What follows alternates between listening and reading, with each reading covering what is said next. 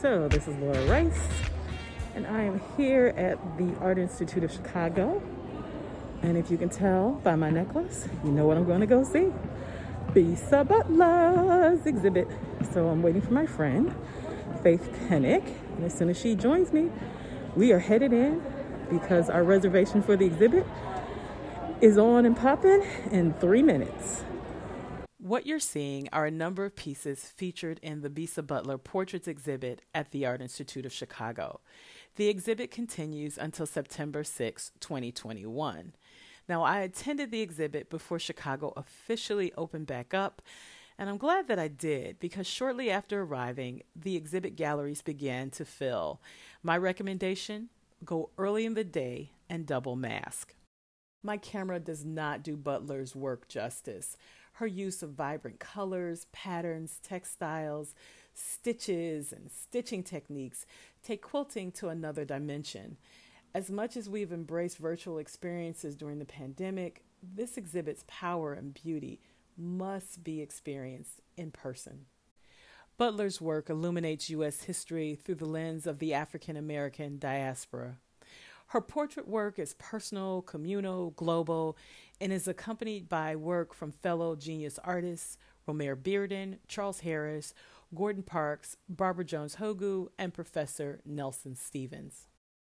The latter two artists, Jones-Hogu and Stevens, are founding members of AfriCobra, the African commune of bad, relevant artists.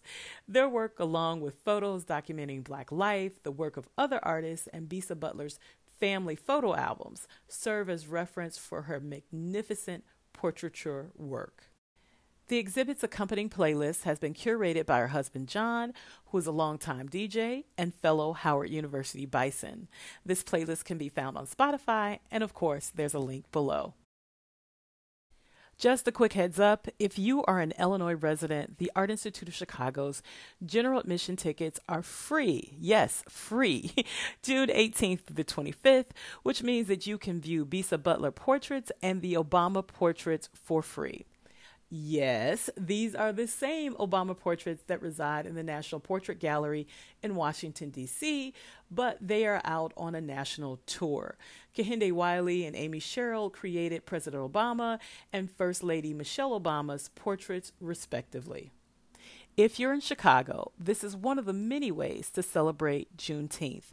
Again, Chicago is open at full capacity, so make sure that you secure your tickets ahead of time and online.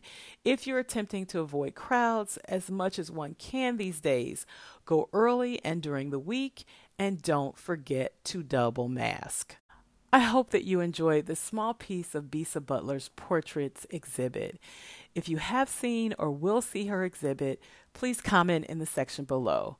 And while you're here, don't forget to like and subscribe, then share Full Body Frequency with others.